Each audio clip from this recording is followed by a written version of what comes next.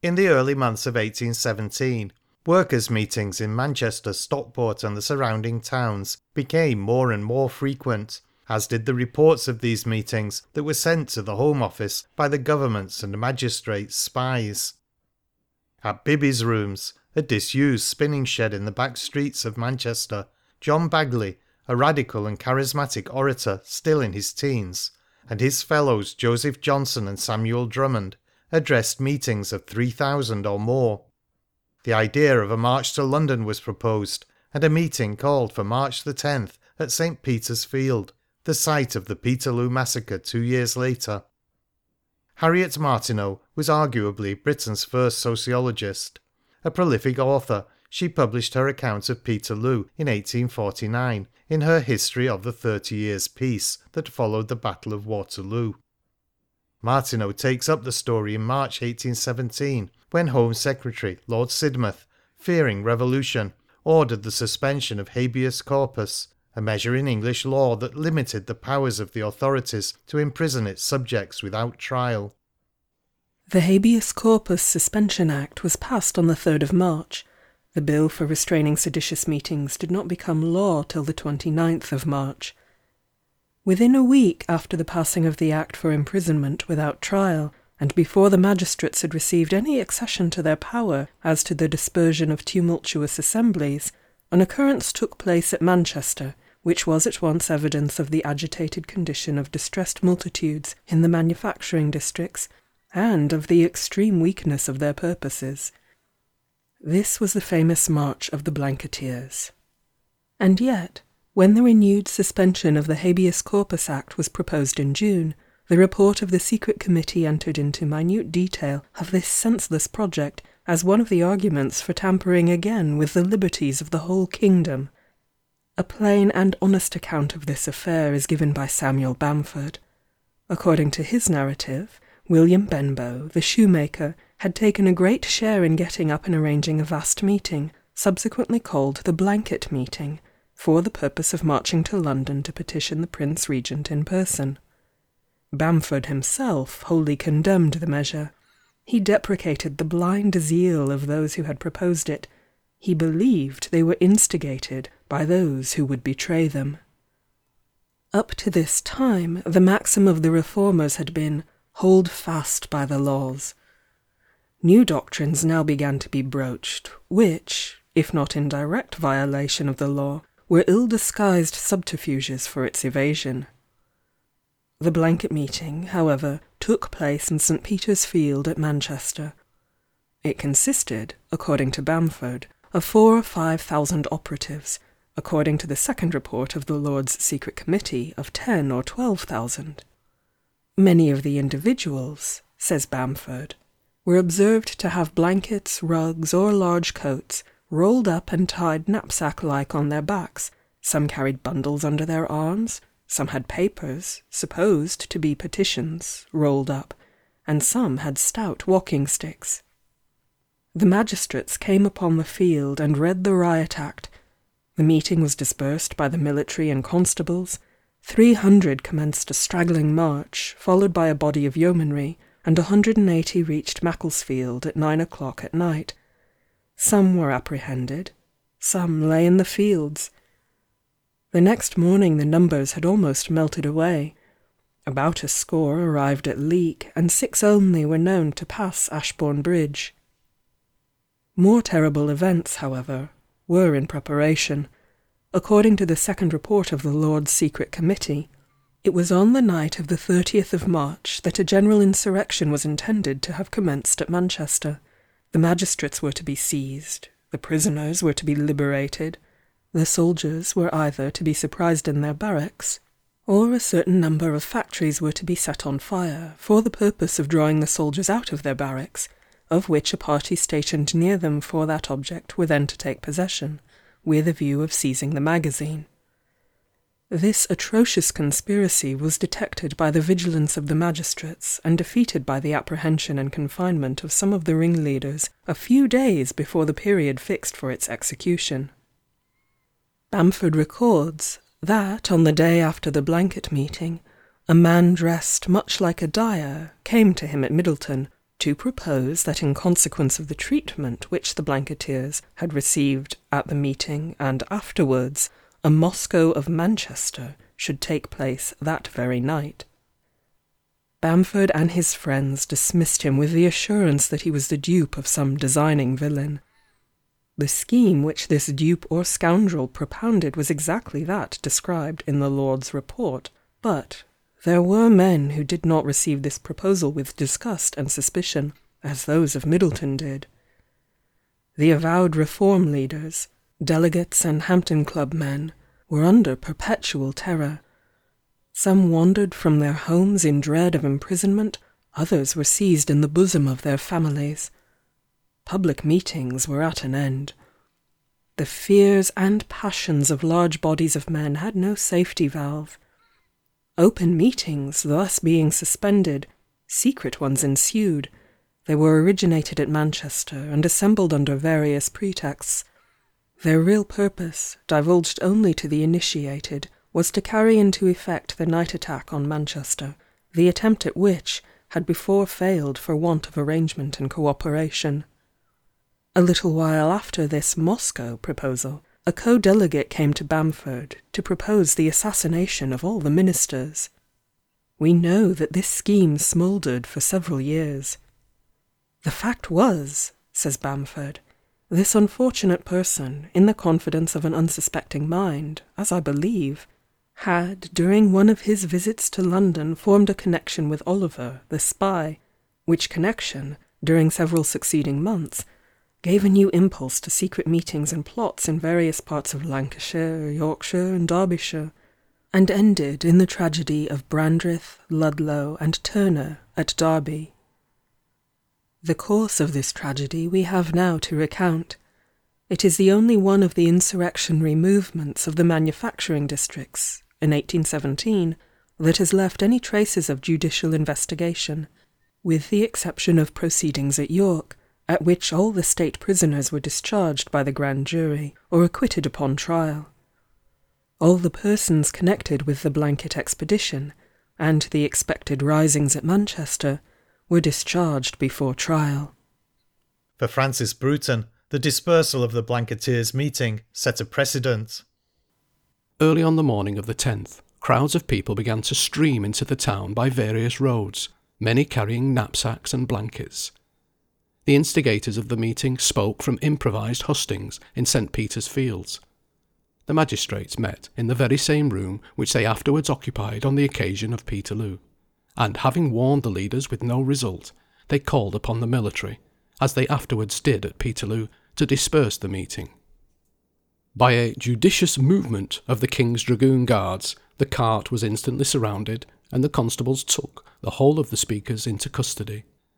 No opposition was offered to the cavalry, and the multitude immediately dispersed, the troops giving them free passage.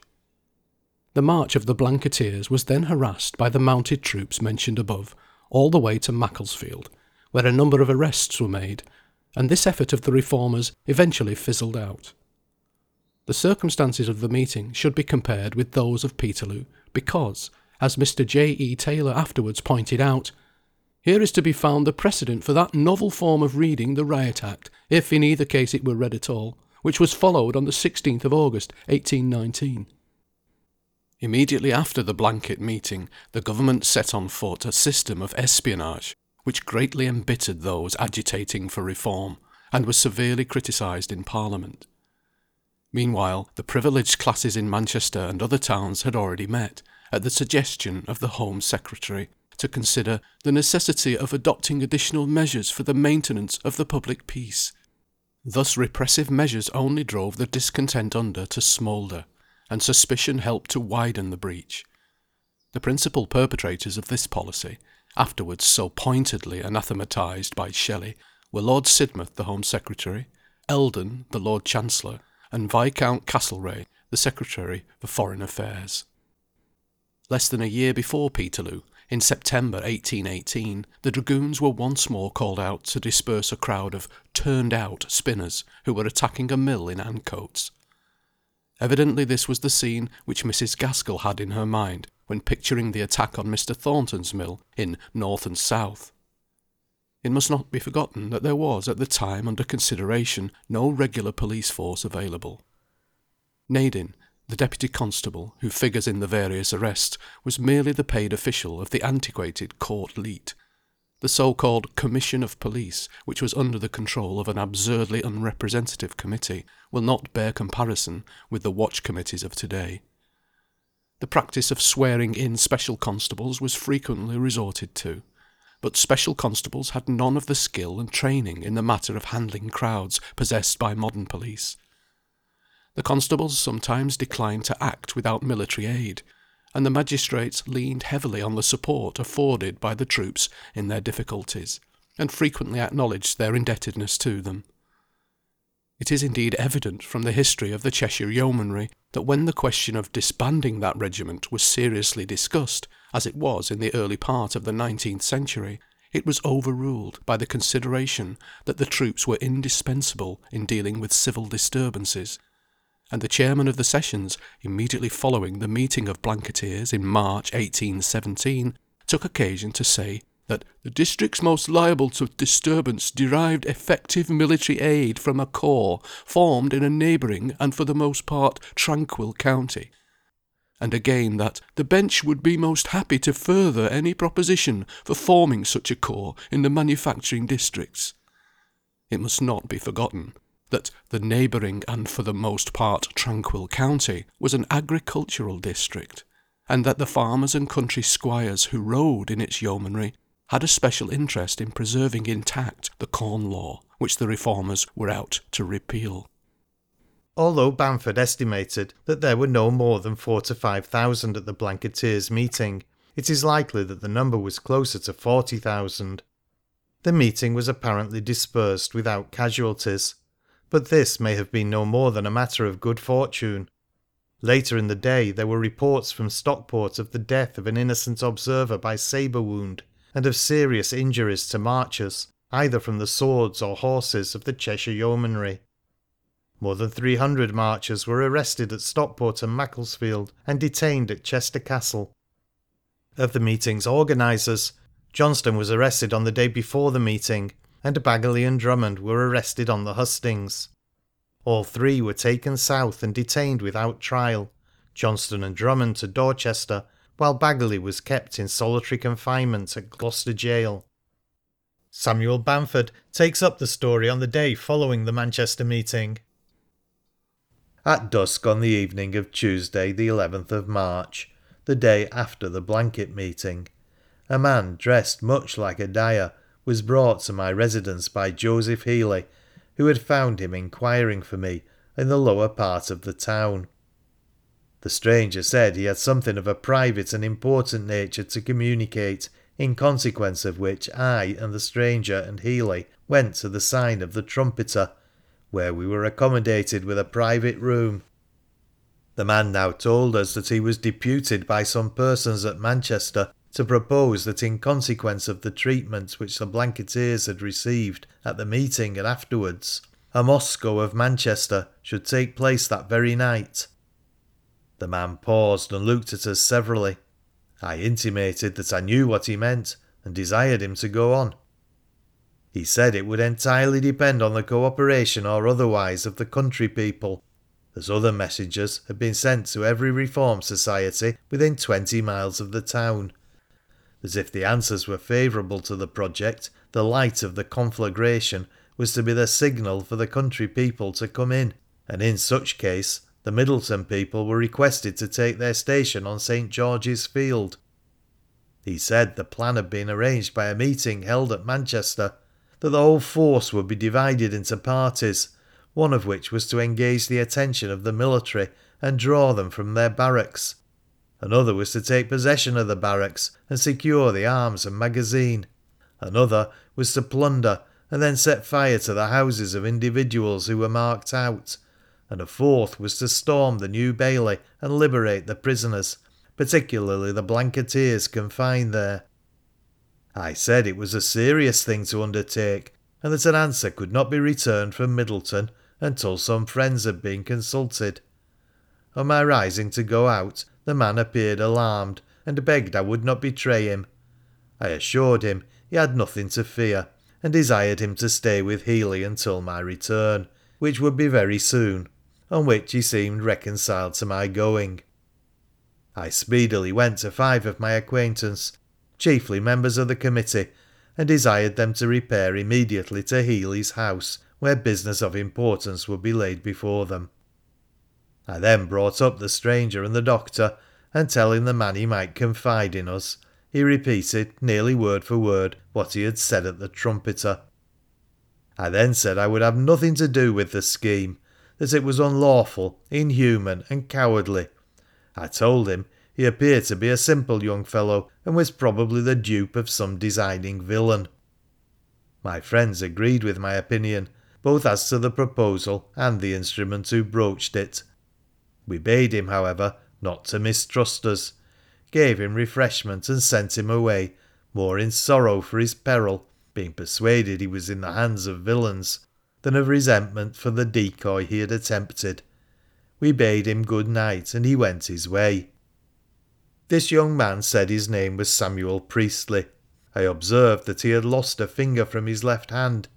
He said he lived at Banktop, Manchester. I afterwards made inquiries respecting him on the spot, but never could hear of such a person in the place or neighbourhood. This statement, however, cannot now injure him. After he was gone, we consulted about this strange message and unknown messenger. We had not heard of the plot before, and though we doubted not that it had been sanctioned, as the man stated, by the Manchester Committee, that circumstance did not increase our confidence. We had no reliance on their sagacity or their integrity as a body. Men who could get up and countenance the blanket expedition had no weight with us. They were, moreover, reported to be under the influence of spies from the police, a suspicion which many circumstances tended to strengthen. The plot itself did the same.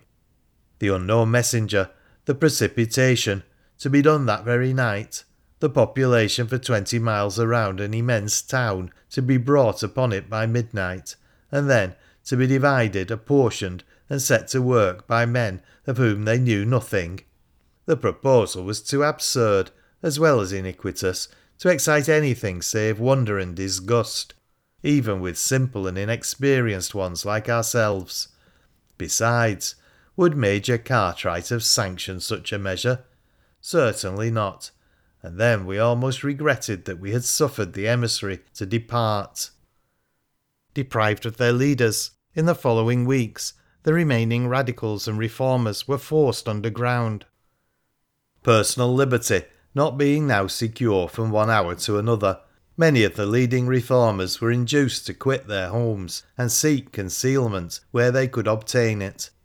Those who could muster a few pounds, or who had friends to give them a frugal welcome, or who had trades with which they could travel, disappeared like swallows at the close of summer, no one knew whither. The single men stayed away altogether.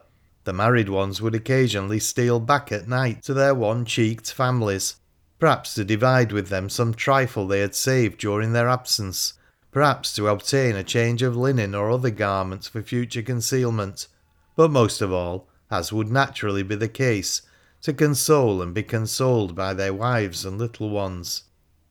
Perhaps one had found an asylum amongst kind friends, and had brought home a little hoard, the fruits of his own industry and carefulness, or of their generosity. Perhaps he had been wandering in want, not daring to make himself known until his beard disguised him, his shoes and stockings were trampled from his feet, and his linen was in rags, when at length, worn out and reckless, he would venture home, like the wearied bird which found no place to rest. Perhaps he had been discovered to be a reform leader, and had been threatened, mayhap pursued, and like a hunted hare, now returned to the place of former repose. Then he would come home stealthily under cover of darkness. His wife would rush into his arms, his little ones would be about his knees, looking silent pleasure, for they, poor things, like nestling birds, had learned to be mute in danger. But with all precautions, it did sometimes happen that in such moments of mournful joy, the father would be seized, chained, and torn from his family before he had time to bless them or to receive their blessings and tears. Such scenes were of frequent occurrence, and have thrown a melancholy retrospection over those days. Private revenge or political differences were gratified by secret and often false information handed to the police. The country was distracted by rumours of treasonable discoveries and apprehensions of the traitors, whose fate was generally predicted to be death or perpetual imprisonment. Bagley, Johnson, Drummond, and Benbow were already in prison at London, and it was frequently intimated to me, through some very kind relations in law, that I and some of my acquaintances would soon be arrested. This sort of information was always brought to Middleton by parties who, being in the manufacturing line, visited Manchester twice or thrice a week for the purpose of disposing of their goods. They appeared to be well acquainted with the movements of the police. They could tell when King's messengers arrived or departed, how many state warrants had been issued, who would be next apprehended, and such like useful and pleasant things, which they always took care to make known in such quarters as made it sure to reach those they wished to render unhappy by anticipation of troubles they could not now avoid. And strange to say, many of their predictions were verified. King's messengers did arrive, government warrants were issued, and the persons they mentioned were taken to prison. A cloud of gloom and mistrust hung over the whole country.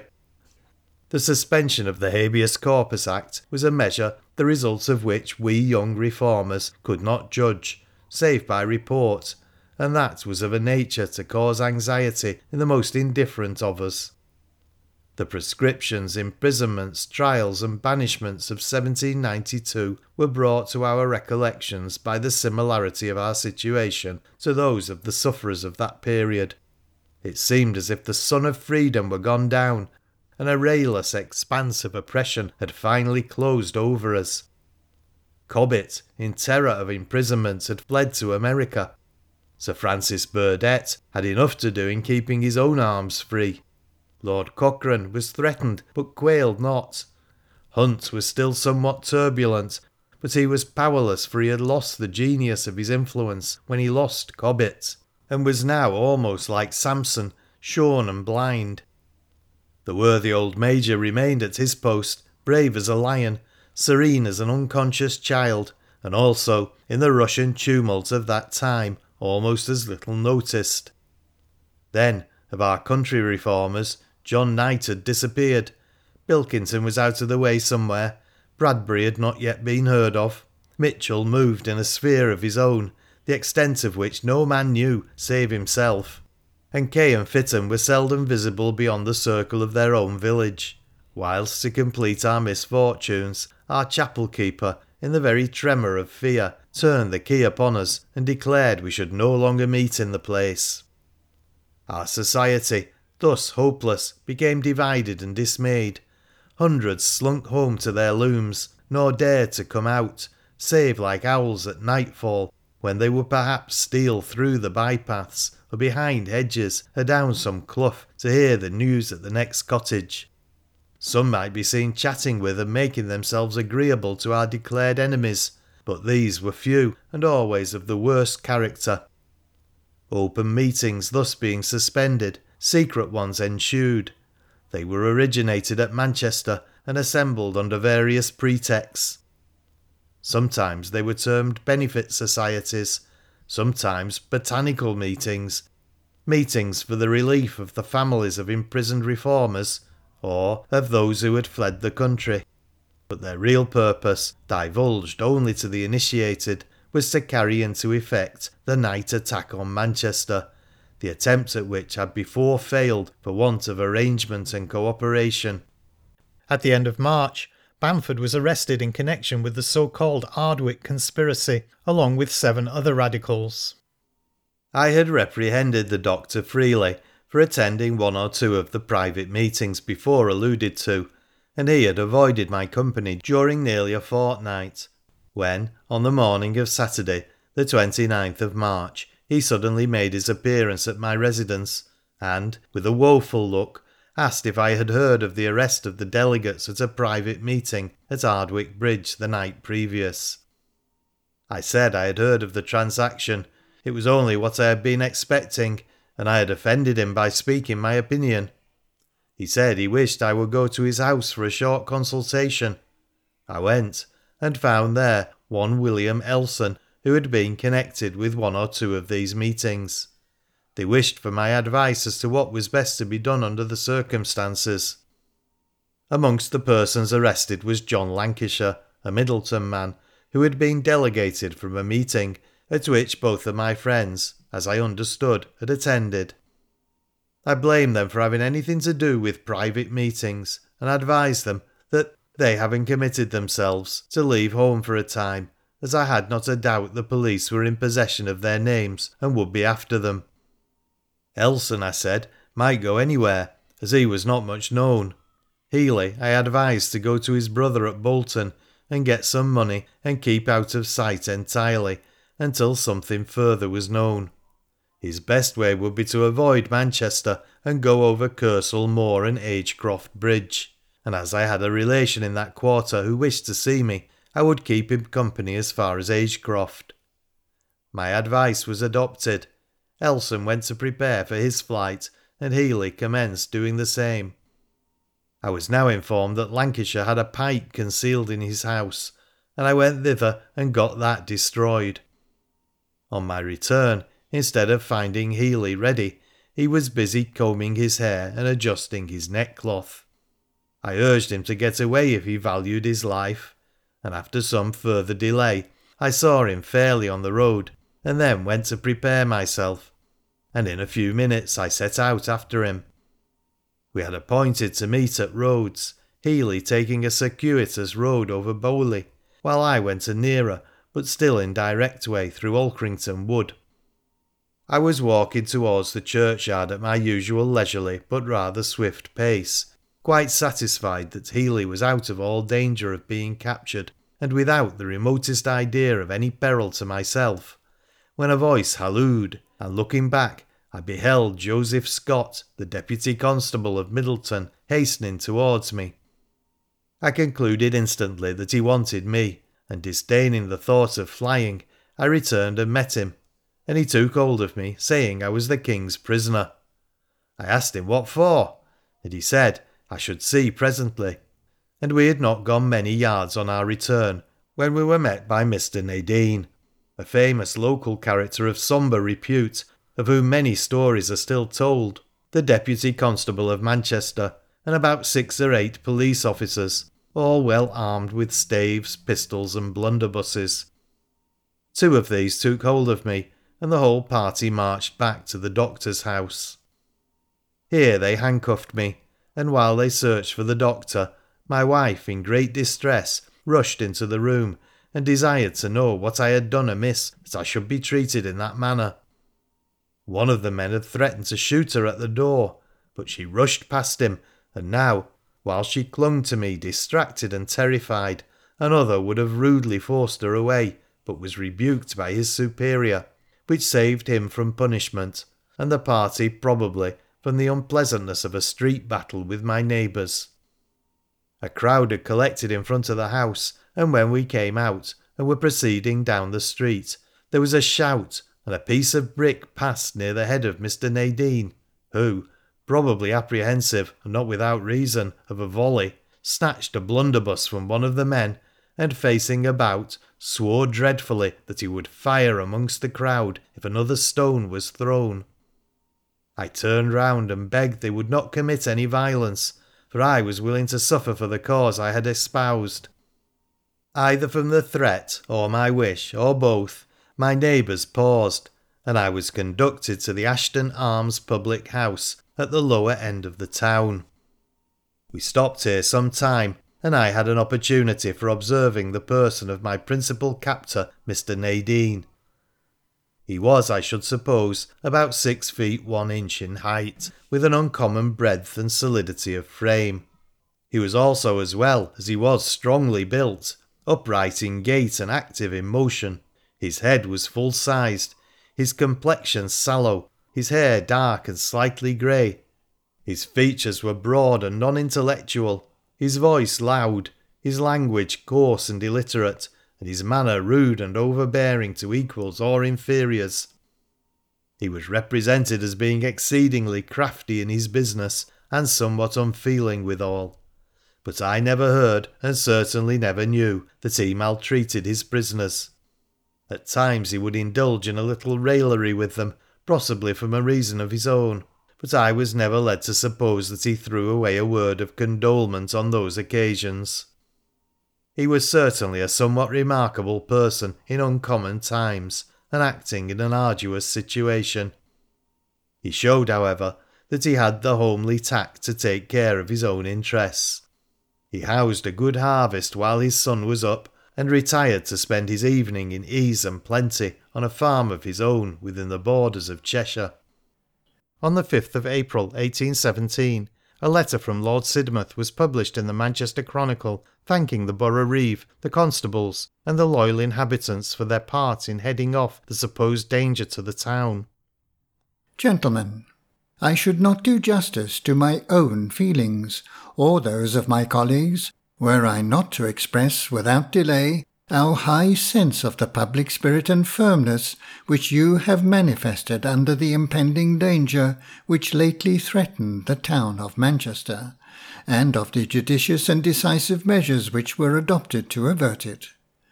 Great commendation is also due to the other magistrates, and to the loyal and respectable inhabitants of that town, and more especially to those who acted as special constables on that important occasion. The public tranquillity will not, I earnestly hope, be again endangered, but the utmost degree of vigilance and precaution will long continue to be indispensably necessary, and I trust that with this view no doubt can exist of the urgent expediency of resorting to the provisions of the Watch and Ward Act, which could not fail to contribute most essentially to frustrate the designs of the ill-disposed and disaffected, and to afford effectual security to the persons and property of the inhabitants of Manchester. I have the honour to be, gentlemen, your most obedient humble servant, Sidmouth, the Borough and Constables, Manchester. The Borough and Constables have the satisfaction to know that the magistrates have received from Government the strongest expression of approbation in respect of their conduct on the late occasion, but inasmuch as no particular recommendation of future measures appears in the letters to them, it has not been considered necessary to give them publicly. Sidmouth was evidently less than enthusiastic in his praise of the magistrates. In April 1817, 4 of the detainees, Bamford included, were released on bail, as the case against the defendants all but collapsed. Lord Sidmouth was displeased that no evidence of high treason or conspiracy had been found. Writing to the Manchester magistrates, he urged them to take care that in future requests to authorise arrests be accompanied by depositions, stating as fully and precisely as possible the grounds upon which it had been deemed expedient to advise such a measure. So God bless Henry Hunt, me boys, with Henry Hunt we'll go. We'll mount the cap of liberty in spite of Nady Joe.